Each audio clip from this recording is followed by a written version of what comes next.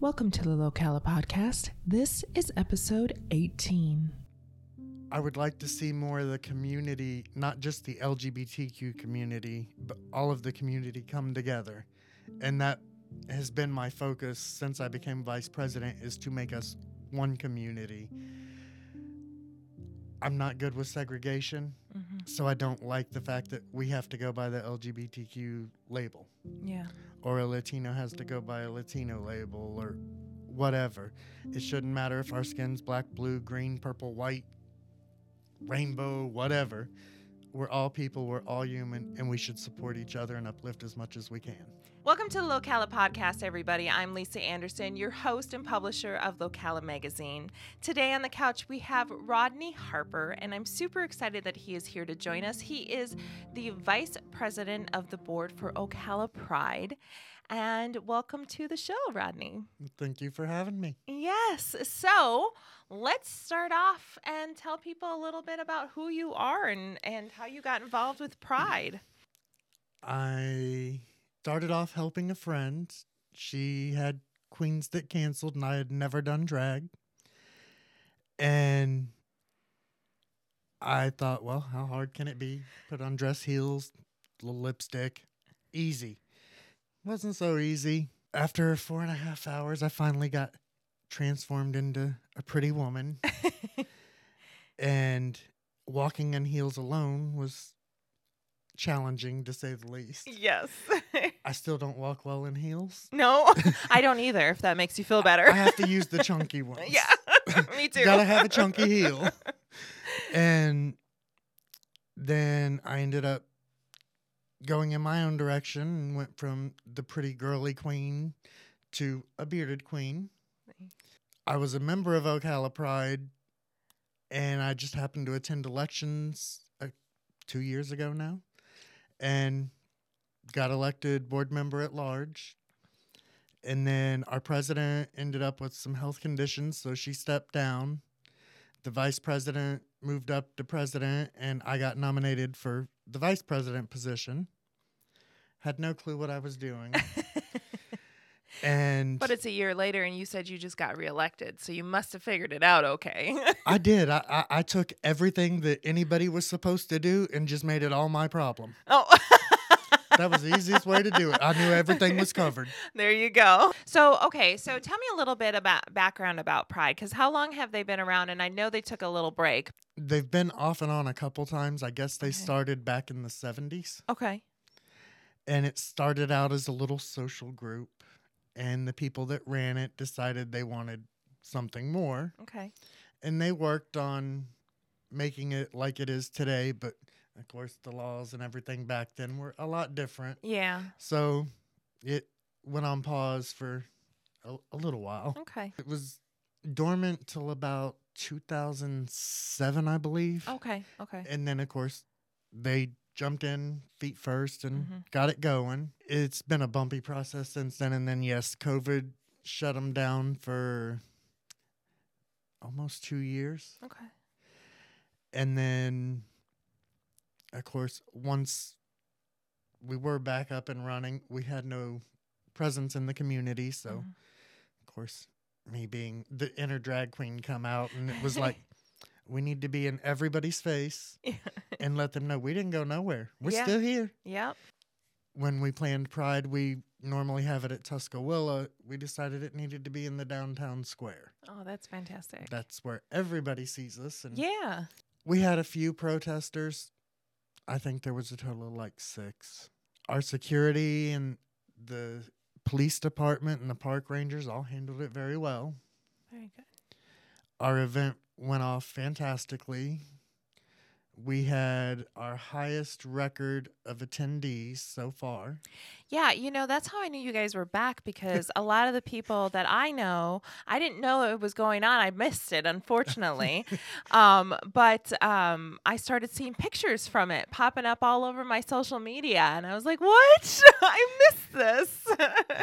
They said at our peak, we had 3,000 attendees in the downtown square. Oh, that's fantastic. So other than Pride, what is the Pride Fest, like the festival? What do you guys do with the community and for the community? Well, we actually partner with Starbucks, Okay. which usually everybody's like, Starbucks. But Starbucks is very LGBTQ friendly, Yeah. and they do a lot for their employees. Okay. And so the one over here on 441, and we do a drag bingo once a month there. And Starbucks picks the charity. And if it's a toy drive, the entry fee is you bring an unwrapped toy. Sure. If it's food, you bring food. And we raise the money, the food, the toys, or whatever the needs for whatever charity they've chosen. And then on Maricamp at a Starbucks, we're getting ready to start a drag show there that'll be charity-based as well. Okay. And then we're also part of the State of Florida Department of Health Equity Task Force. Okay. That's a lot to say. That is a mouthful. We represent all of the minorities, not just the LGBTQ. Sure. So we have the Latino minorities, the Black minorities. If you're not a middle class or upper class white person, we represent you. Okay.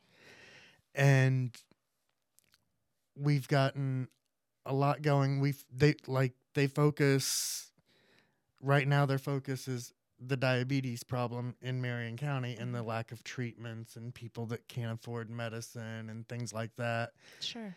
And the services they offer. Well, Marion County actually has a ton of great programs, but they're the best kept little secret going. Okay. And that's where we're trying to take our part and get the word out. We partner with PFLAG, which is parents and friends of lesbian and gay. Okay. We partner with them. The National Organization of Women. Of course, Ocala Demands Action is at almost all of our events. We did the Drag Queen Story Hour, which had a great turnout community-wise. Yeah. But also protester and Proud Boy-wise. Okay. And really, all in all, with the community, there's been a lot of support. I think that's really important, especially now, and I love that you guys are doing a lot of other charity events to help raise awareness for different charities. I think that shines a fabulous light, on everything that we stand for as a community, and to have you be a part of that is just fantastic. I kind of want to redirect a little bit and dive into your childhood a little bit. So are you originally from Ocala area? Not Ocala itself, but it's this little bitty town that most people haven't heard of called Hernando, right south of Ocala. Okay, I have heard. Most people, if they've heard of it, all they know is Stump Knockers on the Water. Oh, jeez. It's like, yeah, there's a little more. Go a little further down. Okay. But I grew up in Hernando. I moved away when I turned 18 to Indiana. Oh, that must have been a bit of a shock weather-wise as well. Yes, it was. And then I spent about 22 years going back and forth. Okay.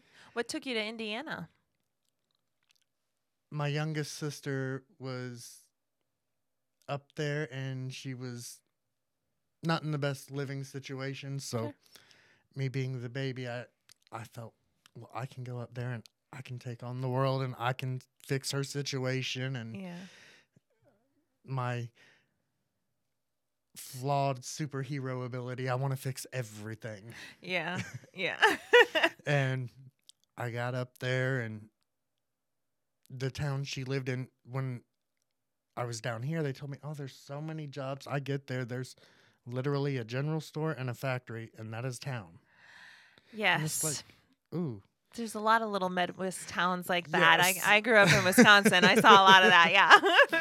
So you went back and forth for 22 years or so. You mentioned that you were a shy child. So tell me a little bit about what you were like as a child and what it was like growing up for you here. I was very reserved and I don't want to say antisocial, but I spent a lot of time alone. The friends I did have were still friends with to this day, but it was a very, very small circle. I mean, there was like 4 of us. Yeah. And of course, I like to say I was a good child, but in all reality, I tested the waters a lot more than I probably should have. And I remember one time my mom was at work.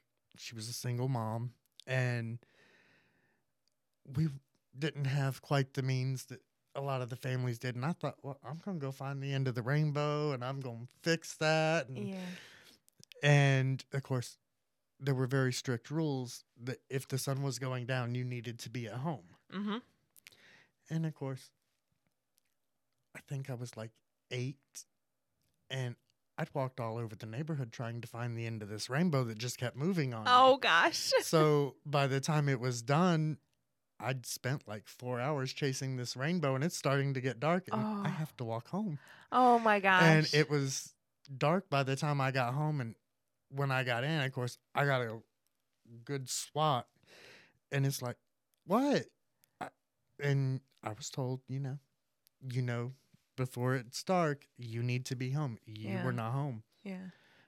And then I thought, in my defense, I was going to make us rich and we were going to be good. And I was finding the end of the rainbow. That didn't help my case. No, I suppose not. So is that why you put rainbows on your eyeshadow and stuff? Actually, that's because of the LGBTQ part. Mm-hmm. Although I never thought about it. That might be like some I was little going to hidden say, originally when you background told me that that's what you did, I figured it was LGBTQ related, but now that story. The rainbow represents your pride. Yeah. And, of course, most of my life I was not an out gay man. Yeah.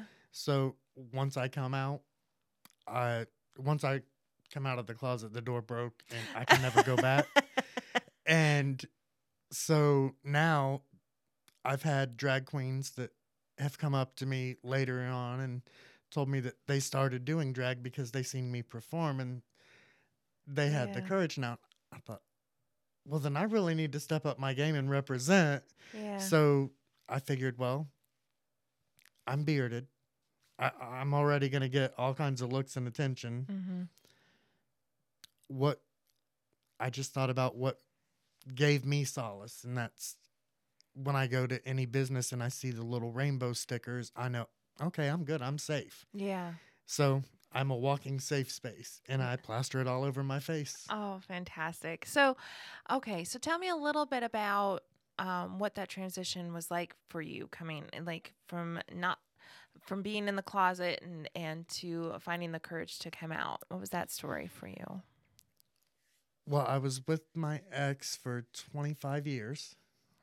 And our relationship ended, and I ended up moving in with family and stuff. Wasn't the most ideal situation, and I just got up one day and something clicked in me that I'm sick of being somebody I'm not. Yeah. And I'm here. You're either going to love me or hate me. It's not my problem. My problem is I need to be me. Yeah. So I came out to my family, and at first, most of them were very accepting. I had a few that were reserved, and then I had never at that point even been I'd went to a gay bar in Clearwater when I was young, but I was with friends that went there to meet some of their friends, and they were all straight, and nobody knew I was gay, yeah. And then after I came out, I decided, well, I want to go to a gay bar. Yeah. I want to be around other people that are gay. Yeah. And, of course, naturally in Hernando, there are no gay bars. Got a couple bars, but none of them are gay. Yeah. So I looked online, and I found the Copa here in Ocala. Okay. I started coming to the Copa. Wasn't my ideal type of what I thought a gay bar was. Sure. It had more of the Cheers for gay people type feel. Yeah. And I was looking for, like you see on the movies where they got the techno music over here. Yeah, and this music you needed over a there. club in Orlando or something. Yes. Yeah. And so when I got there, I'm just like, is this the gay bar? Yeah. And they're like, yeah. I'm like, are other people going to come? And of course, at that time, they had a good crowd. Yeah. Wasn't, again, what I thought it was going to be like. Right. I decided it wasn't really for me, wasn't my style. So I just kind of went back to my introverted self. Mm. And I did a lot of chatting online on little chat rooms. Mm-hmm. And I'd met a queen that she was just starting out, and we'd been talking and everything. I think we'd been friends for about 8 months on the chat group, and Mm-hmm. we decided to meet. Well, Okay. she was doing a talent show at the Copa. She did the first night, and I didn't go. And then she had messaged me. I guess, they were kind of catty with her, and being a new queen, that's rough on them. Yeah. Of course, once I come out of the closet, I'm very defensive of anyone in my community. So Mm-hmm. next show, I was there. Didn't want to be, but I was there. Yeah. Sat right in the center, ready to get anybody that got out of hand. Aw. And, of course, I had seen her, in boy mode. I'd never seen her as a queen. So I'm sitting there and walked right past her. Oh, gosh. Yeah. No clue it was her. Yeah. And then, of course, once I found out, I'm just like, wow. And, of course, at that time, I wasn't doing drag, had no interest in it, hadn't even thought about it. Yeah. And I was just amazed that he could go from looking like he did when I seen him to, he looked like the real beautiful Barbie doll-shaped woman. And it's just like, how'd you do that? Because he's a bigger boy. Yeah. And it's like, how do you go from this to this? Of course, I found that out too. That's corsets. Oh, yes, Lord. yes, yes. I tell you, the first drag show that I went to too, I was just floored. I'm like, they are the most beautiful women I have ever seen. Just it was such a wonderful experience. I've noticed that when you go to a drag show and everybody has different styles, different looks, but the thing that always got me is the way they make you feel when you Yes. come there to see them. Yes. And most of the performers like the stage. Mhm. I despise the stage. Really? A stage separates me. It says I'm better than you. I need to be the center of attention, and I'm right here. You need to sit and watch. No, you worked hard for your money, and you're coming here, and you're going to tip me. Yeah. You shouldn't have to walk up and throw it at my feet or throw it in a bucket. Okay. I should take it with my hand, and I should acknowledge you. Yeah. I did Space Coast Pride, and we were supposed to go on the stage. And I'm off to the side sitting, and the music starts, and they're pointing for me to go up the stage, and I just kind of looked at it, and I went, nope, not doing it. And I went out into the crowd. yeah. I like to interact very much with the audience. Mm-hmm. That's why I'm there, is Yeah. because they want to see me. Yeah. So I think they deserve interaction and personal attention. Now, you said you've been doing this for about 4 years, I think? Yes. Okay. And you said that first one was pretty rough. You had... Oh, yes. yeah. So told me that story just before we started recording. So why don't you tell the audience that story? Well, I had got my first tattoo that I was absolutely terrified of needles. So that had me all tense and everything. Then when I got my tattoo, I went and spent 4.5 hours getting made up to be the pretty woman. And Which you weren't expecting. no. You were just thinking, I'm going to throw on some lipstick Yeah, and away I go. I thought it was going to be a 10-minute process, not Yeah. 4 hours. Yeah. And when we got to the club, it was a smaller venue, but still pretty nice. Yeah. But they had a stripper pole there that I don't know what it was. I was just fascinated by the stripper pole. When we had started setting up, of course, I had to take my whirl before everybody got around on the stripper pole to see how it worked. 'Cause never actually touched one before that. Yeah. And the whole bar spun, and it was fun, and I decided that's my new favorite thing. It's a great prop. I don't do it very well, but it's a great prop, and I have fun. And, of course, then we got set up and got started. The first songs went through, and, of course, I had never performed, so I'm lip-syncing to something. I'm built like a linebacker, so it takes a lot for me to even look like a woman. Don't matter what the face looks like. I don't have the body for Jessica Rabbit. And so you have this linebacker in a dress and wig and all that pretty face walking around lip syncing. Pre-beard too, right? Yes, Yep. pre-beard. And I'm walking around lip syncing all stiff and nervous. And the first song went okay. Then we had our little intermission. The second song sets come up. And the performer that was supposed to go in front of me went to go on. And as she's going, they started my music. And, of course, her being a professional, she just kept going with the music. And which was funny because it wasn't her style of music. And she really didn't. She'd heard the song a couple times, but she didn't know it. Yeah. But she made it work. She made it work. And about halfway through, they realized what they did, and they stopped it and restarted her with her music. And then, of course, when she got done, it come time for me to go on. So I go by the stripper pole, get in my position, ready to go. And my music starts, and it starts where they left off with her halfway through. And I'm just like, uh-oh, uh-oh, uh-oh. I don't know this verse without getting to it. And it was a lot of running. But I finally got it caught up in my head and started performing, and it ended up being okay. Not my best performances. The first 6 months of my performance wasn't my best. I got great encouragement, but it wasn't great constructive criticism. So I would get, you did so good, you did great. And then when I would see videos, it'd be like, y'all need a new taste in good and great because that was horrible. And then, of course, after that, 6 months, I think I spent 8 months with that person, and then we went our separate ways. And then, of course, not knowing how to do makeup myself, everybody always told me, oh, practice, practice, practice. I don't mind putting makeup on. It still takes me hours. But the process of taking makeup off, I utterly hate. Yeah. So I don't practice a lot. Especially stage makeup. Yeah, so I don't practice a lot. My practice is the day of a show, and my manny always asks me, well, what look are you going to do? Whatever comes out. Yep, exactly. I just start, lands. and wherever the creative juices go, that's what I become. Sometimes it's a masculine, feminine combo.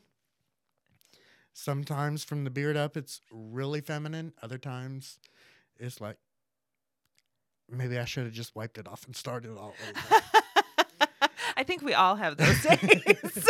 I've actually done that a couple times. Yeah. Well, and you said you went bearded because you wanted to be a little bit different.